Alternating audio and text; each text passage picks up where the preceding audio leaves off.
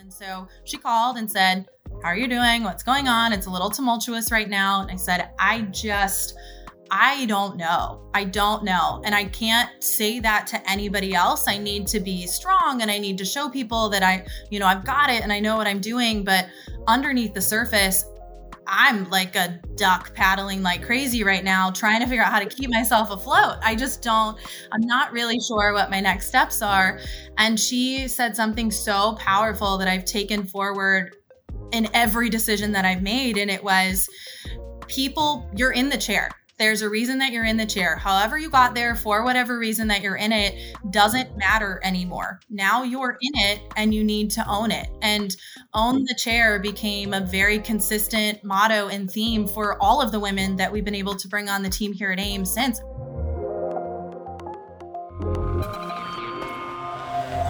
You're listening to Batting 1000 with Dale Vermillion, where heavy hitters from mortgage, real estate, and business share their secrets for lasting success. With your host, award-winning sales strategist and industry icon, Dale Vermillion. All right, welcome to Batting 1000 with Dale Vermillion, and I am so glad to be with you guys. And as you know, on Batting 1000, we are talking to the heavy hitters in the industry, and today is, wow, I am so excited to have Katie Sweeney with us. Katie is the CEO of the Association of Independent Mortgage Experts, or AIME as it's known in the industry. Katie has a lot of background in the business. She worked back in the business for Pacific Financial back in the day, and knows the industry inside and out. She was the EVP for Arrive. She became the EVP for AIME. She was quickly promoted to CEO as a 30-something, is a leader in our industry. She was the 2020 and 2021 Housing Wire Woman of Influence, part of that group, and also was on the MPA 2020 Mortgage Global 100. Katie, you have done a lot of amazing things in a short period of time. I cannot wait to unpack this with you. It is so great to have you with us. Thanks for joining me. Yes, thank you so much. I'm glad we were able to get this worked out. I have been an avid listener of this podcast for a while now, so this is very exciting for me to be a part of as well. Well, I appreciate that. Well, look, let's dive right in. Look, I want to hear a little bit about your background. I know that the audience would love to hear a little bit about that. And here's what I want to unpack right from the start is let's just talk about, you're leading a huge organization. And you are one of the leading women in the mortgage industry. I know our audience would love to hear a little bit more from you on how you got to where you're at. What are some of the key things that you value? You walked into a pretty tough situation initially with AIME, and you have brought just a lot of harmony and great leadership to that organization. It's doing incredible things right now. We just want to hear from your perspective, kind of, how you got to where you're at. Yeah, well, I think probably similar to the majority of people that work in the mortgage industry, I stumbled into it. I didn't start in mortgage. I started in healthcare. I think that's probably a pretty common theme for most people that you sort of accidentally wind up here without realizing it. My background is actually in definitely working with entrepreneurial organizations, but also doing a lot of behavioral studies, understanding statistics, building out behavioral science models, a lot of user engagement online and understanding why people make the decisions that they make, particularly when engaging with a brand or a business through a computer or a phone and not necessarily a person or a conversation that takes place face to face. And so I worked in that space in healthcare for a while, and eventually found myself being recruited over to Pacific Union to work on the consumer direct team. So same concept, two very highly regulated industries, and two industries that for consumers and for borrowers, it's a really big, heavy decision. And so the way that you make a decision and the way that you research and educate yourself, there is a lot in common between the healthcare space and the mortgage space, because those are things that you're not going to make a decision about a surgeon or an anesthesiologist, hopefully more than a handful of times in your career. And you're also probably not going to buy a house more than a handful of times in your life. So that was the transition that took place. I was very lucky to have a couple of really great mentors at Pacific Union that took my knowledge of the consumer direct space and really expanded it into understanding product development and application development and the way that you can build things and design things so that you educate people faster in a more efficient manner than it would take to staff up an entire team of people online or in an office or in a call center. And so I moved from the consumer direct team over to the technology team and was able to lead and run a product development group there for a little while. That eventually grew itself into Arrive because I worked on building out the broker portal when Pacific Union was looking at really reinvesting into the channel. The leaders at Arrive at the time saw what I had built, invited me to come join the Arrive team. And after about a year and a half, we knew that Arrive was going to best be in the hands of a true technology company. Our role in being the first group at Arrive was to create something that was a disruptor to the market. It was garnering people's attention and building out a proof of concept that then allowed a team that was really built to manage a tool and a software like that to come in and take it to the next level, which is exactly what the team that's now managing Arrive has done. So it was fun to get to design it and to do a lot of the market research and really study what do people actually need and how do we do it and how do we prove to the industry that wholesale is growing. It's where things are shifting to. If we can eliminate some of the barriers to entry, it's likely going to grow at a much faster pace than what we had seen in previous years. And I think Arrive was a big catalyst to that, alongside and paired very closely with AIME, who was trying to do the same thing at the same time. So when we made that transition to the new management team, I joined the team at AIME really to focus on partnership development and expanding.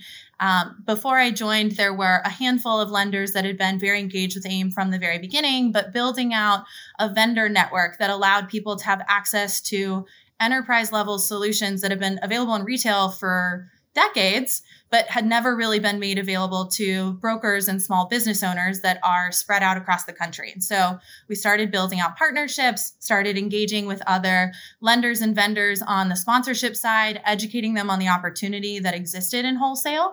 And as you mentioned, it was relatively short-lived in that role before I stepped in as the interim CEO and then eventually took the role full-time about 15 months ago, last January. So it's almost 2 years since I stepped into the interim role, and a little over a year since I took the role officially.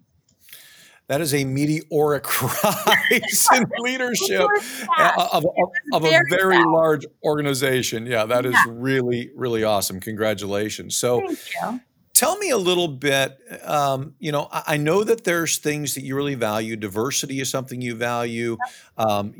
Ethical leadership is something you really value. Talk a little bit about some of the things that you value as a leader and some of the things that you are incorporating in your leadership style, not only to lead AIME as an organization, but just to represent to the mortgage community, the power of leadership. Yep. So I was very lucky. I was able to attend Pepperdine University out in California. And one of the key principles of the business school there is servant leadership. And it's something that I truly believe in to my core. Awesome. A lot of people, I think there is something to be said about being able to work alongside and to show people that doing what's right is what's best, even if it's not what's easiest. And so that's something that I try to weave into everything that we do and the way that we build teams. And I have a lot of theories about how you can build teams and leveraging people's skill sets and developing people in different areas. But I think combining my background as an athlete and as, being the definitely never the most talented on the team, but often the one that could see where everyone else's skills lied and how we could pull those together to be the most effective on the court at the time. And then being able to attend Pepperdine and learning more about servant leadership and understanding the impact that it can have not only on your own team, but on other people that are engaging with your work externally and seeing what you're doing and how you're leading has sort of turned itself into my motto that I give to our team all the time, and the way that I would describe my leadership style is it's a lot of grit, but a lot of grace. And I think those are two things that are really important. I love it. In the way that you approach leading people. I think there's something to be said about being competitive and digging in and wanting to build something that you're really proud of and wanting to do that with people who you care about and you're invested in and that you believe in and that hopefully you can see go and do the same thing beyond you in the future. But I also think it's really important to remember that not everybody's had the same experiences or the same access, and being graceful oftentimes leads to more productive conversations than approaching them with just a different tone. And I think grace doesn't mean quiet. It doesn't mean that you have to be passive. Passive is certainly not the way that anybody would describe me, that's for sure. But I think it's approaching things that could be contentious with an attempt to understand. It's the believe the best in somebody else until they've given you a reason not to. And when you approach things that way, even if there is a misunderstanding or a misalignment or a difference of opinion, you can often find a middle ground a lot faster. And I think that's been really important. To your point, it has been pretty quick. I'm not going to say that I'm the most experienced person in the industry. There have been people who have been doing this a lot longer than I have, but I think being able to build bridges and close gaps that have existed and understanding how we can leverage everyone's skill set to get to a relationship or a contract or an agreement in a way that everybody's satisfied with just opens the door for more opportunity moving forward. So that's a long-winded way of saying I think the grit and the grace they're good balances to one another. And I think it's something unique that I can bring to the table and understanding both sides of it, but also finding a way to help people know that even if you're not on my team today, that doesn't mean that we can't be on the same team at some point in the future. And how do we leverage each other's skills and resources in a way that's going to make us both more productive moving forward? I absolutely love that. I mean, that was such a great articulation of leadership. And, you know, it's interesting. I love the fact that we're on here together because we both think the same way. And when it comes to these things, you're probably familiar with our whole business, Mortgage Champions, is built around the whole others first mindset. It's, do nothing out of selfish ambition or vain conceit, but in all things with humility, value others above yourself, looking out for their interests. That's servant leadership. And you said it so well. I love the statement of grit plus grace. Okay, that was a drop the mic statement right there, is having enough grit to be direct with people and be honest and truthful, but enough grace to also understand human beings are human beings. And you know what? None of us are perfect. We're all trying to figure it out, and we're working through this thing together. So seeing you with that kind of mindset in a leadership role like you are today with the responsibilities you have, I love it. This is just, it really gives me a lot of joy to hear that. So tell me a little bit. Let's talk about how you apply that on a daily basis. And let's talk a little bit about the marketplace. And by the way, I know that you said there's something you wanted to share, a story you wanted to share. You got my curiosity piqued before we started talking. So I want to hear about that too. But I want to hear a little bit about, we're in a really tough marketplace today from the vantage point of the way people see it. I see it as a very opportunistic marketplace. And I know, it's going to be a strong purchase year this year. You've got to really have a great A game this year. Leadership is absolutely critical, and approaching the market is really important right now from the right standpoint. Give me some perspective from your vantage point on what you're talking about as a industry leader when it comes to today's marketplace and how to really succeed in it.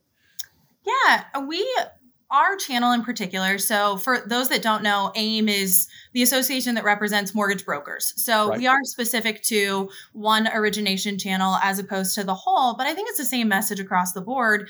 And we've been talking to our members for the last couple of years, even before rates dipped and going into 2020, quite frankly, it was, you have to be ready for a more competitive environment. You need to focus on relationships. You need to focus on experiences and creating raving fans that are going to help do the work for you to get your name out there, get your brand out there, and make sure that you have a consistent pipeline flowing in when opportunity arises, that you're not having to spend as much time developing in the future if you're taking the time with every client that you're working with today. Those are going to grow exponentially into larger opportunities moving forward.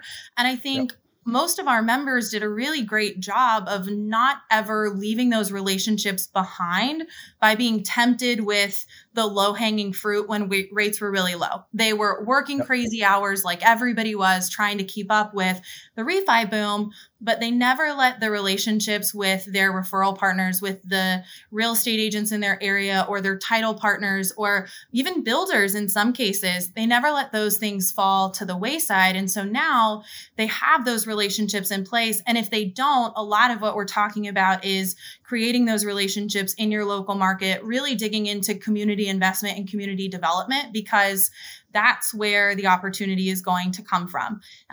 There is a housing shortage. Everybody is aware of that. We've got lots of stories where we hear people say, I have 5 pre-approved buyers that are bidding on the same house. Only one of those 5 can win. What do I do with the other 4? I think our message is going to continue to be and consistently be, build a raving fan every time with every person that you touch during that transaction. Make sure the customer experience from the first time that you engage with someone or the first time they engage with your brand all the way through closing and even transferring into the servicing space, right? Be the expert, be the resource that somebody knows they can rely on. And then make sure that you're asking for those referrals throughout the process. Ask for reviews, ask for referrals, ask the seller's agent if they know anybody else that you can work with, and create those opportunities for yourself in the local space where you are already seen as the expert. Shortage is going to normalize over time. Rates are going to normalize at some point. But this really is the people who've invested over the last couple of years, and the people who invest in their relationships today are the ones that are going to win. And they're the ones that are going to have sustainable models that they can continue to grow into. And I'm happy to say and excited to say that we see that from a lot of our members. They're in a position to be able to grow through a contracting market. They're not looking at laying people off. They're not trying to slow down their hiring process. In fact, it's quite the opposite, because they have so many relationships they've nurtured the last couple of years that need even more time and attention today in such a competitive landscape. So you said so many things in there that I want to unpack, and the one that I really like the most, it's interesting when I look at your background, because you clearly have a great technological mind. You helped in the process of building Arrive, so that there you've got that tech background, but you talk so much about relationship. And that to me is the sweet spot in today's marketplace, is understanding how to take those two things and merge them, how to merge really good technology to create ease and efficiency for your customers and for your partners and for the people you're working with, along with the relational aspect of just being that advisor, that creating those raving fans, building the long-term relationships. It's the missing link in the marketplace today that a lot of people are missing, is they either go too heavy on one side or the other, and they're not merging those two together. And I love how you even brought in your sports background. I know that you'd actually went to school for sports broadcasting, did you not? I did. I did. Pretty cool. Please don't try to dig up any of those videos. They are well hidden to my note. Nobody's been able to find them, and we can keep it that way. We'll make sure we don't do any of that. But, bringing in that kind of competitive mindset with the relational side, with the technology side, and really focusing on just creating a clientele between your customers, your partners, everybody you're working with, so that you've got that long-term standing loyalty and relationship, I think is absolutely critical to success in today's marketplace. Because look, at the end of the day, rates are going to do what rates are going to do. People are going to buy homes no matter what. I mean, I started in the business in 1983 when rates were 17.5%. It never stopped us from closing loans. We even did refinances at that rate, believe it or not. Now, I know that was ages ago because I'm an old guy, but you know what? Nonetheless, it doesn't really matter. People are going to buy. The American dream stays the same. We can really change people's lives. Even refinances, if you do them right in this marketplace and you're leveraging debt and helping people get out of debt and helping people reduce terms and doing all the right things, you can create a substantial difference in the financial life of your customers through a mortgage transaction, especially in an economy that's tough like it is today. So I love how you spoke about that. Well, it's the work smarter, not harder, not to throw a cliche out there, but that's really what it is. It doesn't make a ton of sense. If I'm a basketball player, for me to go out and run 9 miles a day and be a great long distance runner is not going to truly make me a better basketball player. I need to be running sprints, and I need to understand how that's going to influence my game and where the power takeoff and building out technical skills. Being a great cross-country runner doesn't make me a great basketball player. And we tell our teams all the time, and a lot of the members that I talk to who are afraid to invest in the technology space, because it can be intimidating and it can be scary. And I do think there are a lot of originators out there that are afraid of being automated out of the market, right? And being replaced by technology over time. Automation doesn't replace you. automation allows you to do more than what you're already doing, but it's never going to replace the relationship that you've developed. So leveraging it to be able to do more in a more effective manner or to create a better experience than what you can offer today doesn't mean that you can't or shouldn't be involved. You have to still be involved. You're the person that they trust. They don't trust the computer. They trust you. It's one of the biggest decisions that someone's going to make in their entire life. They trust you. They trust the brand. They don't trust the technology. So leveraging that to allow you to do more in a shorter period of time so that you can create stronger experience for everyone without driving yourself into the ground, or to scale if scaling is the thing that you want to do, if you want to build out a larger team and to be able to help a larger group of people, find the areas that you don't enjoy and find ways to automate those. Focus on the stuff that you're good at and the things that you like doing, and automate the rest of it and make your life easier and create an experience that people, again, they're going to go and rave about, because those are the things that are going to set you apart. As great as it is to say, I can handle it all on my own.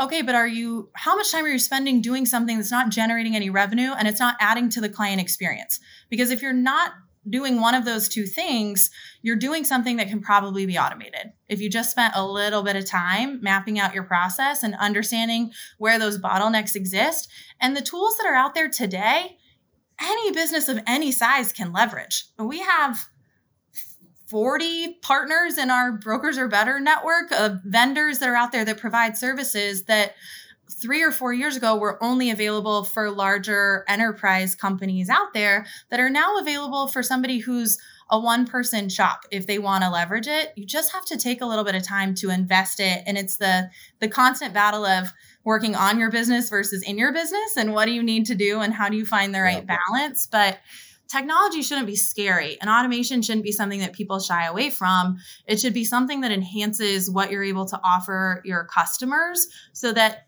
they're doing more of the work for you over time. I loved what you said in there. You made a great quote in there when you said, if you're not doing things that are either creating revenue or building relationships, then automate those. Why are you doing those things? Yeah. And you're dead on with that. I've said this my entire career, that what separates top producers from medium producers and low producers is simply what they do with the 24 hours they're given. That's really what it comes down to. It's how they use it. If you use it wisely and you identify those things that are repetitious, that automation's created for, let that automation do that job. But don't use automation for the things that are intended to be done by us as humans. You cannot build a relationship through automation. You build a relationship through connection with human beings, through conversation with other people. You can't do it on a text message, and you can't do it on an email. It's got to be a human connection. But if you use your automation properly, you really do untap the power of this industry that we live in, where there is so much great technologies today that can be utilized, but they only become powerful when you remember, and you said it yourself, this is the largest single financial transaction people usually make in their lifetime. It's the one where they're going to want a trusted advisor to work with. And I know that's what you stand for, and I know that's what AIME stands for. And I couldn't agree more with that mindset. Hey there, audio listener, producer Jake here. Thank you so much for listening to the public version of this episode featuring AIME's CEO and Housing Wire Woman of Influence, Katie Sweeney. Since taking the corner office at AIME, Katie has led several strategic initiatives to strengthen AIME's offerings to its members, partners, and the industry as a whole. There is so much to learn from Katie's model of leadership and even strategic insight into how each of us can and should think about serving the stakeholders in our own businesses. So here's what I need you to do. If you want to listen to the full episode, just visit dalevermillion.com/Diamond Club to join a members-only club that has exclusive access to the full-length conversations Dale hosts with incredible guests just like Katie. As a member, you'll not only get your own personalized feed to listen to Betting 1000 in your favorite podcasting app, but access to the full video interview. Plus, you'll gain access to transcripts, blog posts, and more. Become a Diamond Club member today by visiting dalevermillion.com/Diamond Club. Thanks for listening. Betting 1000 is a production of Mortgage Champions, a company that's been transforming the people who transform companies since 1995. Have a suggested topic or guest? Contact my team on Twitter. That's @DaleVermillion, or tweet us using the hashtag batting1000. That's hashtag batting1000.